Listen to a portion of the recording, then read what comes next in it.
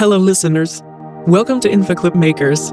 InfoClip Makers, this podcast is about viruses. Viruses are submicroscopic, which means that you cannot see them in the microscope. The name virus is from a Latin word meaning slimy liquid or poison. What's interesting about viruses is that they have 2 or 3 components. Starting from the inside, you will have a nucleic acid, which can be either RNA or DNA, and in both cases the nucleic acid can be either single-stranded or double-stranded. Then surrounding the nucleic acid will be a protein coat that's in the form of capsid, or little small units that are assembled in a certain way. That is what all viruses have. Now, some viruses will also have an envelope which they obtain as they emerge from the cell. Viruses can only survive inside a living cell. So they must have a living cell in order to survive and replicate. Viruses carry only the essential genetic information. They need to be able to slip inside a host cell and coax it into making new copies of the virus. The influenza virus, for instance, has a mere 14 protein coding genes. Because viruses are usually so basic, many biologists didn't think they could even be classified as a life form.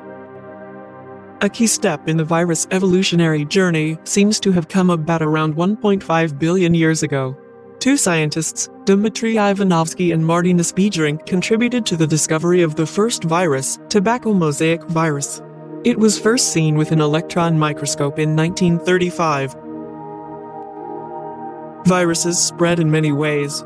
One transmission pathway is through disease-bearing organisms known as vectors. For example, viruses are often transmitted from plant to plant by insects that feed on plant sap, such as aphids, and viruses in animals can be carried by blood-sucking insects.